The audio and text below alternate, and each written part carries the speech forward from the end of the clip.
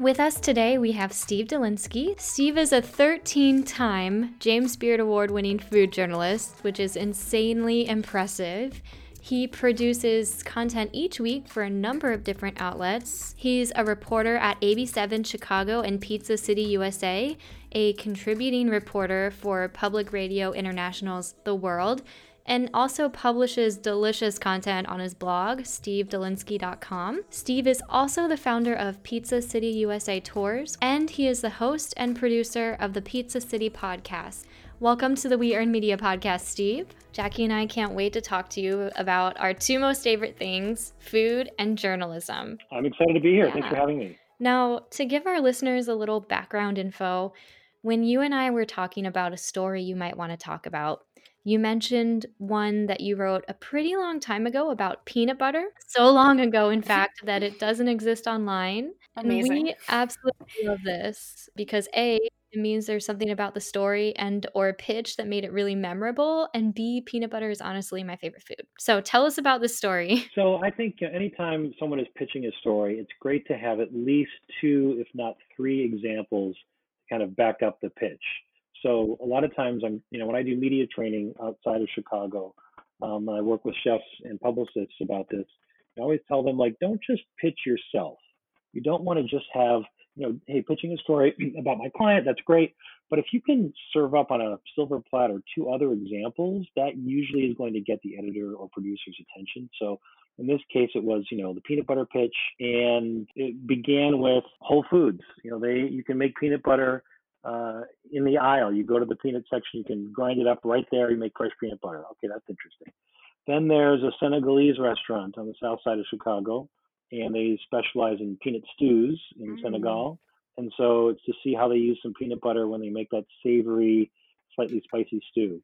And then the third example was actually a University of Chicago business plan that became a reality from a business student. And it was called Bobtail Ice Cream. And they were in Lakeview, and they were making several flavors from scratch every day in a house and a little tiny kitchen. And they always had a chocolate peanut butter flavor. So, three really interesting, diverse sets of examples, all very visual, that would be perfect for a TV piece. And so understanding also not just the subject matter you're pitching, but the medium, is it a radio show? Is it a TV show? Is it a segment? Is it an entire 30-minute? Is it a 5-minute? So my segment is only about 3 to 4 minutes long, and the take piece is about 2 minutes, with live intro, outro. So you're thinking that what can you do in 2.5 minutes on television? That's how you have to sort of frame the pitch. And so it's not, we're going to do a cooking demo with peanut butter. No, I don't do those. It's how can you fit this idea, this pitch into the format with that reporter or producer. That's genius. Which of the three examples did the PR person represent? Bobtail, the ice cream. Smart. And so they rounded up the other two examples, and they did storytelling. They put together the story for you and made your life probably a lot easier. They did the storytelling. They did the legwork. They, looked online to see what kinds of stories the food reporter at ABC7 does. A lot of times they'll just blindly pitch a cooking segment because that's what they think the food reporter does. Or they'll pitch something that's way off brand. Or they'll do like a packaged good that comes from the East Coast that's only available by mail order. This didn't really do, the research typically, but yeah, the person did the research, did the legwork, thought of the story, and just laid it out right on the platter for the reporter and made it really easy to say yes. That's so cool. It's like the perfect pitch. In general, do you receive a lot of pitches, Steve? Yeah, I would probably say a couple each day. Most are from local publicists. And Chicago still, despite COVID, has a fair number of publicity firms that specialize in hospitality and food. And so I would say, like today, I looked at 3 or 4 that just came across my desk or my email, and some of them are pretty good. There's always a young person who's just trying to, get something for their clients, and I understand that. I would say that it's important to do spell check and, make sure the names are spelled right and the locations make sense. And if you're going to say everything's made from scratch, that they are making everything from scratch, because I'll find out later that they don't make the bread and they don't make pastrami, and they make the sauces in house, but they buy everything from somebody else.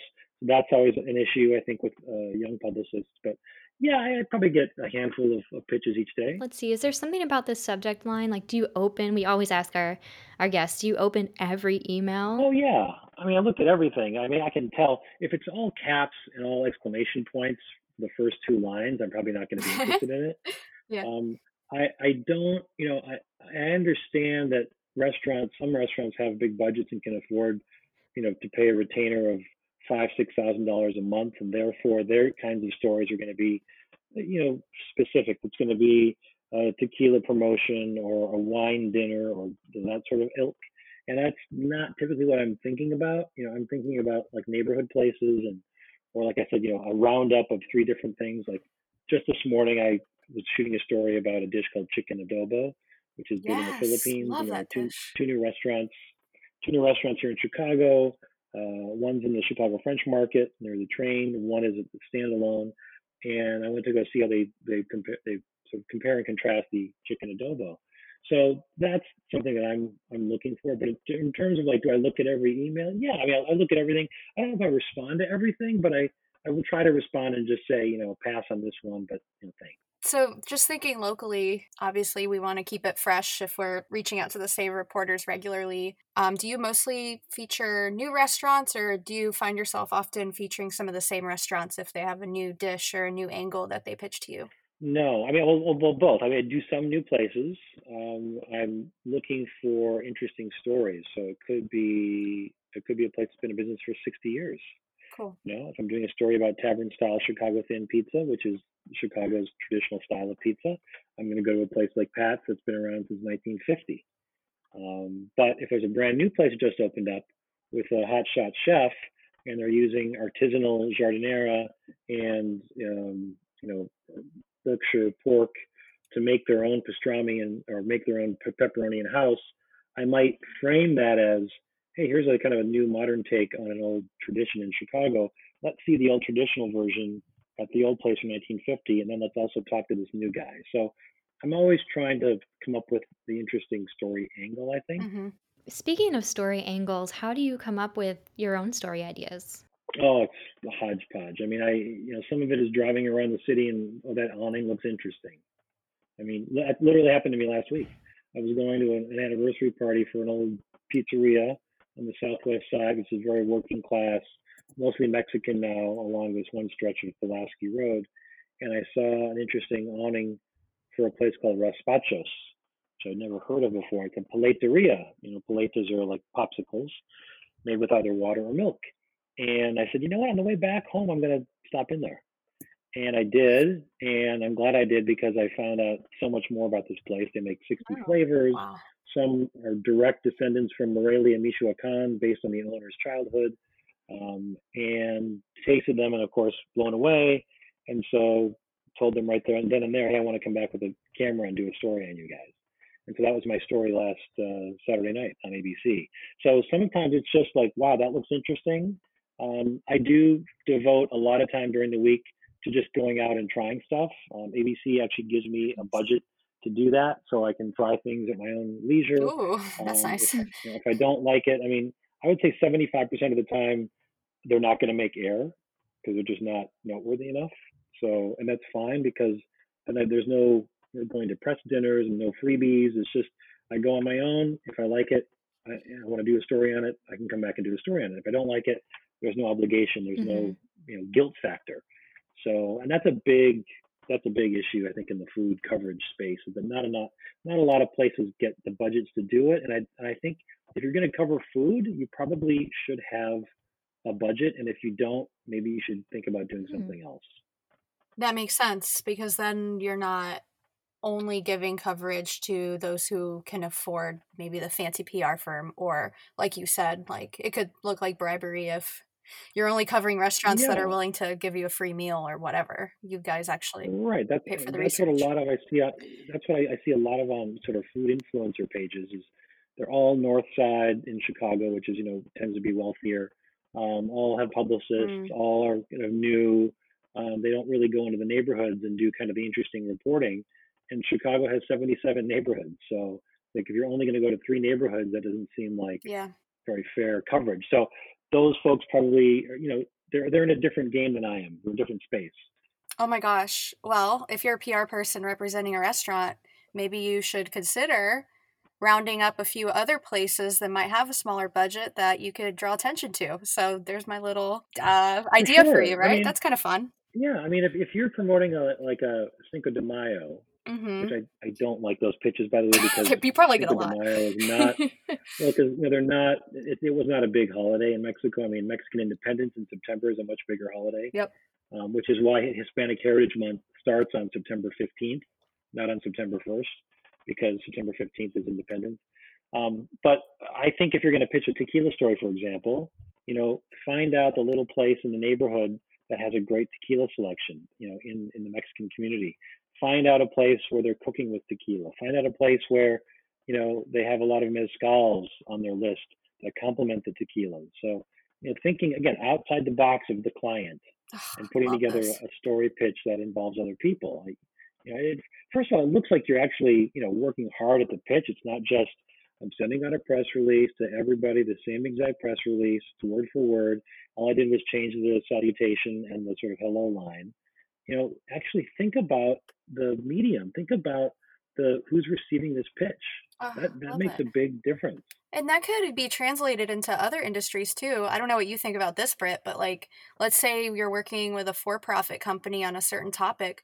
You could get together maybe a small nonprofit that's more grassroots driven, might not have a huge PR budget, and you can kind of partner with them and get another, I don't know, third party or fourth party or whatever, and really like kind of join forces with people and bring the story to the public and do goodwill at the same time, like kind of spread the wealth.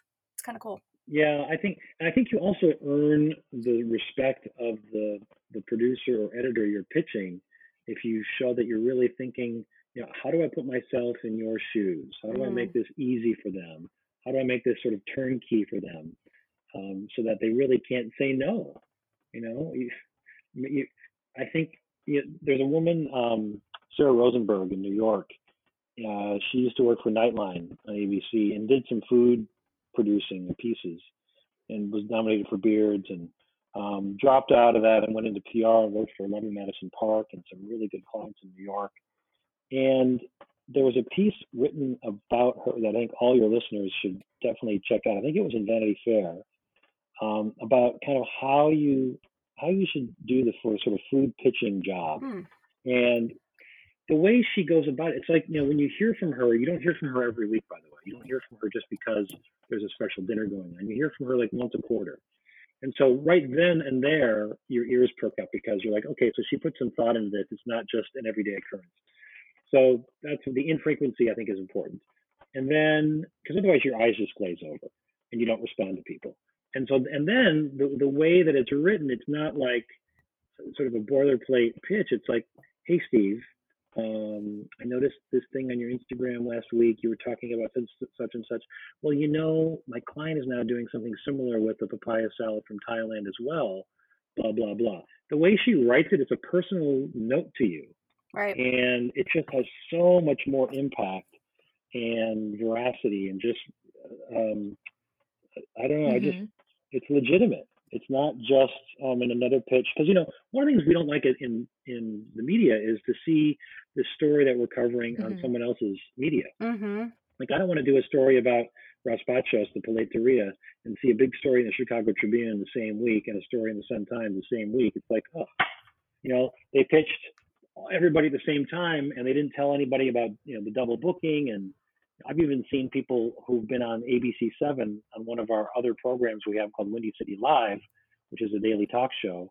And then they've pitched me to do a food story, and I find out separately like they're going to be in Windy City Live and my Mm-hmm. segment within a week or two. That just drives us crazy. So I think getting a really personalized sort of Right. individual pitch is important. Absolutely. That's my biggest fear. I always make sure that I don't pitch somebody at the same outlet the same story, because I know journalists collaborate with one another and talk to each other, and reporters talk to each other at the same outlet. So I love that you said that. Good.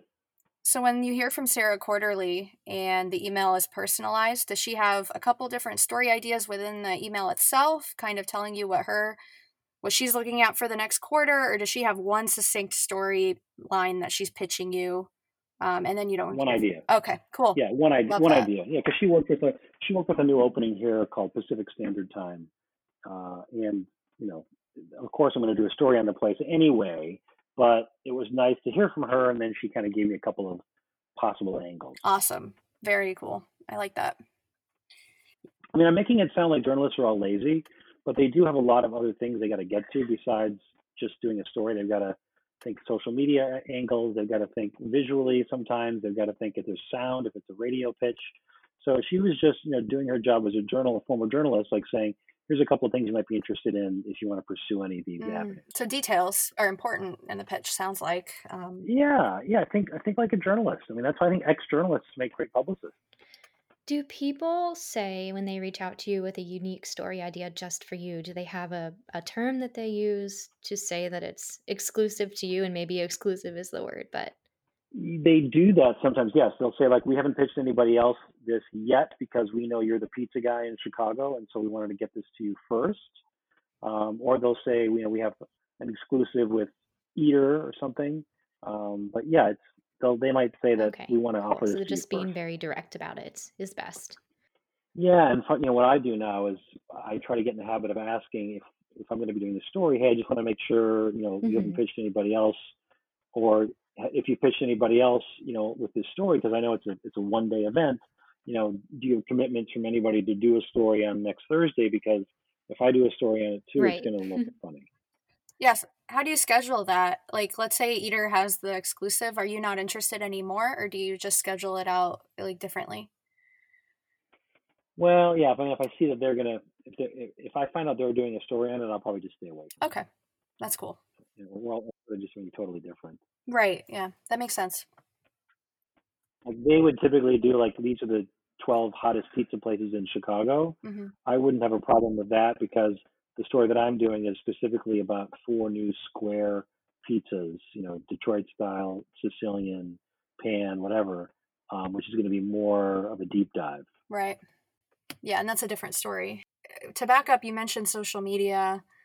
I'm assuming that obviously when things go live on air, that's one thing, but it sounds like maybe page views or something might come into play with like the landing page of your story on the actual website, the news website.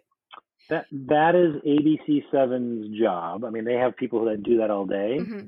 And so they write the headlines and worry about placement, and my job is to turn the story in and give them as much info as I can with the script, and then they take it from there. Yeah. Very cool. So it sounds like you do have a few people who message you quite regularly, and beyond having a relationship with them via email, are there other ways that you recommend PR people connecting with reporters to kind of build a better friendship? Well, I think, first thing is when you do your legwork and your research in your local market, or even if it's New York you're pitching, find out who the players are. Okay, so who are the associate editors or segment producers that I need to be aware of? Once you've sort of tackled that effort, then you contact them and say, I want to just be clear. I want to make sure that I get information to you the best way possible. How do you prefer receiving it? Email, text, message, direct message on Insta, like how do you guys prefer getting a pitch from us? And, and finding out what kinds of things they're interested in. I mean, many years ago, it's so sad to say this, the food editor of the Chicago Tribune was pitched by one of my friends who was a food writer there on a cover story about Vietnamese food in Little Saigon. And the editor responded that, she's not really that interested in Vietnamese food, so why would we worry about doing a story about that? Which I thought was just awful to hear from the food person. But, you have to think about what is going to break through the noise. What will this editor or reporter be interested in to greenlight something? So yeah, I think it's okay to ask people ahead of time, like, hey, what are you interested in? What can I pitch you? And like I would tell somebody, I'll save you a lot of breath and a lot of typing and a lot of emailing by saying Right. I don't do cooking segments. If I do a segment, I've done it in my own kitchen during lockdown during COVID, but otherwise I don't do cooking segments with chefs. That's Right. just not my segment. Oh my God. Side note, talking about cringy food stuff, like, I don't know, I don't know how I came across this, but reading really, really, really old New York Times cooking articles are just a little strange. Yeah. A lot of like, Really? yeah, a lot of whitewashing. Yeah, yeah, just, it's like maybe I'm getting a little nerdy, but it's like the cuisine of the 90s is alive in old New York Times, and it's like strange reading, like, oh, how to make an Indian dish, but it's like not really, I don't know, by today's standards for sure, now, like through, I don't know how you would Mm-hmm. progress, I guess, it's not, Americans would know better now, but it's interesting. Yeah. Well, now we How have a did you lot of. get into food writing? How did I get into it? I'm curious about that. I Sorry, was I interrupted. I actually want to know what you were going to say before, and then tell me how you got into food Well, writing. I I was going to say, apologize. more, there's a lot more people of color, writers, editors that are looking at stories now and are giving feedback. And I think it's great because it's not It's just important. through a white entitled lens anymore. So that would Thank probably, God. that would stop a lot of the reporting from happening. But anyway, how did I get into it? I was a general assignment news reporter and worked my way up different markets in the Midwest I did a lot of live reporting, news reporting. And when I came to CLTV, which was Chicagoland Television, which is no longer in existence, it lasted for about 25 years. But I was one of the first reporters they hired in '92. I moved to Chicago and did reporting for a couple of years for this 24-hour news channel. And then I was always interested in food, though. Food was always my hobby, my passion.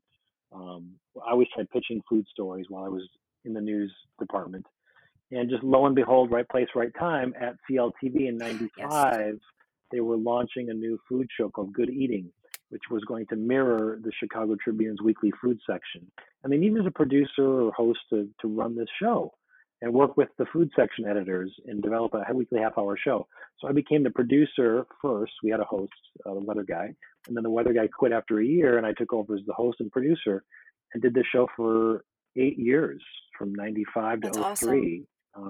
That show won 6 Spirit Awards, and then when I went over to ABC7 in '03, where I've been for now 18 years, that seems like a long time. I I got to branch out. I was doing more radio, more freelance, more writing. I think it's really cool that you got into what I'm assuming is writing about your passion. So Yeah, yeah, it kudos to is. you. It is. Thanks. It's a huge deal. I was wondering how to do that on the PR side. I'm not really quite sure, but maybe one day. Well, I think putting yourself in a position, right? So, I mean, I was in a position already at a TV station, and I had been pitching it to other people in town, but finally food became important, in '95. Yeah. And so, I think putting yourself in a position where you're around that, like, Helps. well, I'll give you an example. So one of my dear friends from college did PR for many years. Well, first of all, he was a reporter and he was a sports writer. So sports was always his thing, and he loved basketball. And he was a ball boy for the Knicks when he was a kid, and he was covering the Islanders for the New York Post, and he was covering kind of second tier sports too. And he realized that was kind of a dead end job. He wanted something that was sort of more corporate, more secure, and went to go work for a Mm-hmm. big PR firm, Dan Cloris Communications, and did worked had big Fortune 500 clients, and had to put together that whatever they call that book of examples, the clip sheet, the examples that you've done in the media. Yep. Wasn't totally satisfied with the corporate thing and wanted to get back to basketball because he loved that sport. And turns out one of the clients that Cloris had was a developer, also was a minority owner with the New Jersey Nets at the time. And he ended up leaving Cloris to go work in-house for that client and becoming his in-house PR. And then they became the Cool. Brooklyn Nets, and then opened a new arena called the Barclays Center, which he did in Brooklyn, did all the PR for that. And then he just got hired away a couple of years ago to Milwaukee to do all the communications for the Bucks and their new stadium. Oh wow, So that's he cool. so The he Bucks. so he was doing PR, not totally satisfied, loved basketball, and found a way to bridge it to working with a client that they had at the roster of clients that had a basketball interest. That's inspiring for our listeners for sure. His name is Barry Baum, Baum. If you want to look him up, he's in Milwaukee. Okay, cool. Yeah, because I think a lot of PRs get stuck in like, I've had some clients I don't love, and it gets stale. I'm not gonna lie, but sometimes it's easier to, well, maybe I'm making PR people sound lazy, just like you said you made journalists sound lazy. But sometimes it's hard to walk away from what's already stable and like in your lap. You know what I mean? Like it takes extra work, but I encourage anybody who's listening to go for your dreams. One of our guests that that's going to come on the show, Steve, is she was a former journalist. She became a PR person, and then she came back as a journalist. So she kind of she went back and forth quite a bit. That's kind of crazy to me. I thought that was kind of interesting because usually you hear, I don't know, I've heard of a lot of journalists turning to PRs, but I've never heard of the back and forth. But so far, we've learned that if you really want to know where you should eat, ignore Instagram and follow your local food reporters because they really know where it's at. That's something that I learned. I agree with that. I learned that too. Yeah, that was cool. I have way more insight into that. It makes sense. And then do your research before pitching, but also don't be afraid to ask what stories they want to cover, and to also provide story angles that are unique to that reporter. I think those are the main 3 things that I've taken away from this conversation and I've appreciated. I want to put the mic back over to you, Steve, to talk about some PR folks that you want to give a shout out to. You think they're doing a fabulous job. You sent 2 names over to us, but I'll let you take it from here. Carrie Leung, I've known her for many years. She worked for big PR firms here in Chicago and then went to open her own little boutique firm. And so she only really represents the smaller independent restaurants, which I think are more interesting to journalists anyway, and has very good relationships with editors and producers and doesn't pitch all the time and only infrequently when there's a story, and not just a pitch saying my client is open, or they're doing a tasting menu now, but really thinking about, just putting yourself in the shoes of a journalist. That's perfect. And the other person you wanted to talk about was Sarah Abel. Oh, Sarah Abel, yeah. Sarah has become a friend. I mean, this is the thing. There's lines blur. Known her so many years, we've become friendly because I always went out to the Aspen Food and Wine Classic and was a moderator for their trade program, for the Amex trade program, and that was Sarah's job, was to organize it. So she had talked to me cool. incessantly about the program. But I really respect the work that she and Phil Baltz, her business partner, do at Baltz & Co. in New York. They represent some real heavy hitters, some really impressive restaurants and clients. And whenever I'm in New York, I try to see them. I'm just going to touch base. She goes back and forth, I know, Colorado and New York, because she's got a lot of Colorado clients. That's where she's from originally. And again, just doesn't pitch for the sake of pitching, but pitches because there's a great story and really puts themselves. I'm sort of a broken record, putting themselves in the shoes of the editor or reporter. Yeah, it doesn't even sound like rocket science. You just have to sit down, be a little patient, and just put in the work and think creatively. And if you are a PR person on a team, just talk to people. But yeah, what were you going to say? Exactly. I'd also say reading other things. Read besides the New York Times. Reading the Atlantic or reading the New Yorker, and saying, "Hey, just FYI, there was a piece like, what did I see something years ago? I was on a long flight back, and I was reading a magazine I never read, and they were talking about these Korean astronauts who are going to be taking kimchi into space with them on a that's rocket." Cool.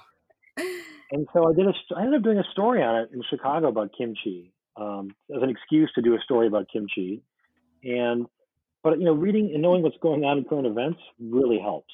And so that also sometimes sparks an idea for a pitch, because you might have a client that, works with Serrano ham, and maybe there's a ham angle or an aged curing, preserving angle that you can pitch. So reading other things. Ham angle. I love that. That's a potential episode name. Yeah, the ham angle. The ham angle. No, that's really good. I like that. So you're basically giving us permission to like lay back and read a little more and like maybe relax a little because many PRs need to actually be reminded of that as well. Yeah, I think you should be able to have a big picture approach. Mhm. You I should like really that. think outside of your little narrow. Like my food world is so small and narrow. We all know what everybody's doing, and we make up 3 or 4 or 5% of the population. Most people just want to have something that tastes good and fills them up. They're not that particular about pizza, for example, but I Right. really care about fermentation and hydration and moisture, all that kind of stuff. Most people don't care about that. So I think you need to have a big picture and see what most people or a lot of people are learning about, reading about, experiencing, as opposed to just your little narrow part of the world.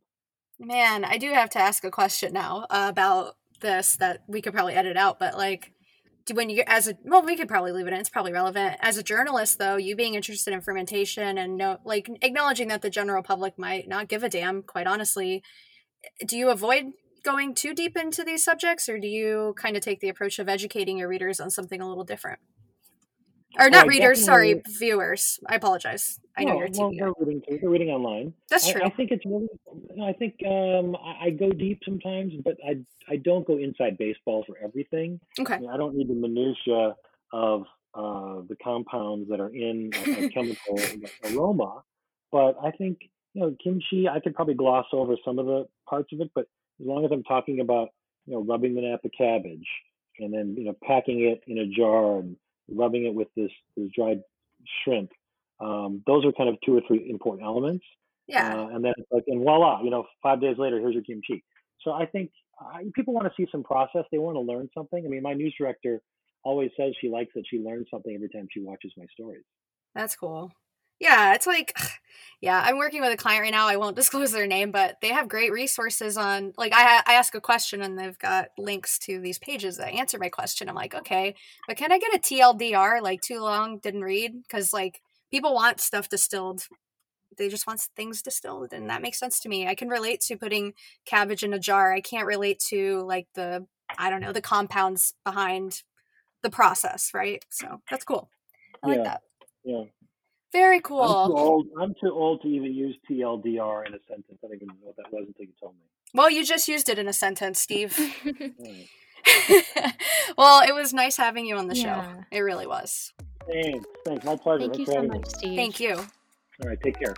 I don't know about you guys, but I'm absolutely starving now. I need pizza and I need all of the carbs right now. Thank you so much for listening to another episode of We Earn Media.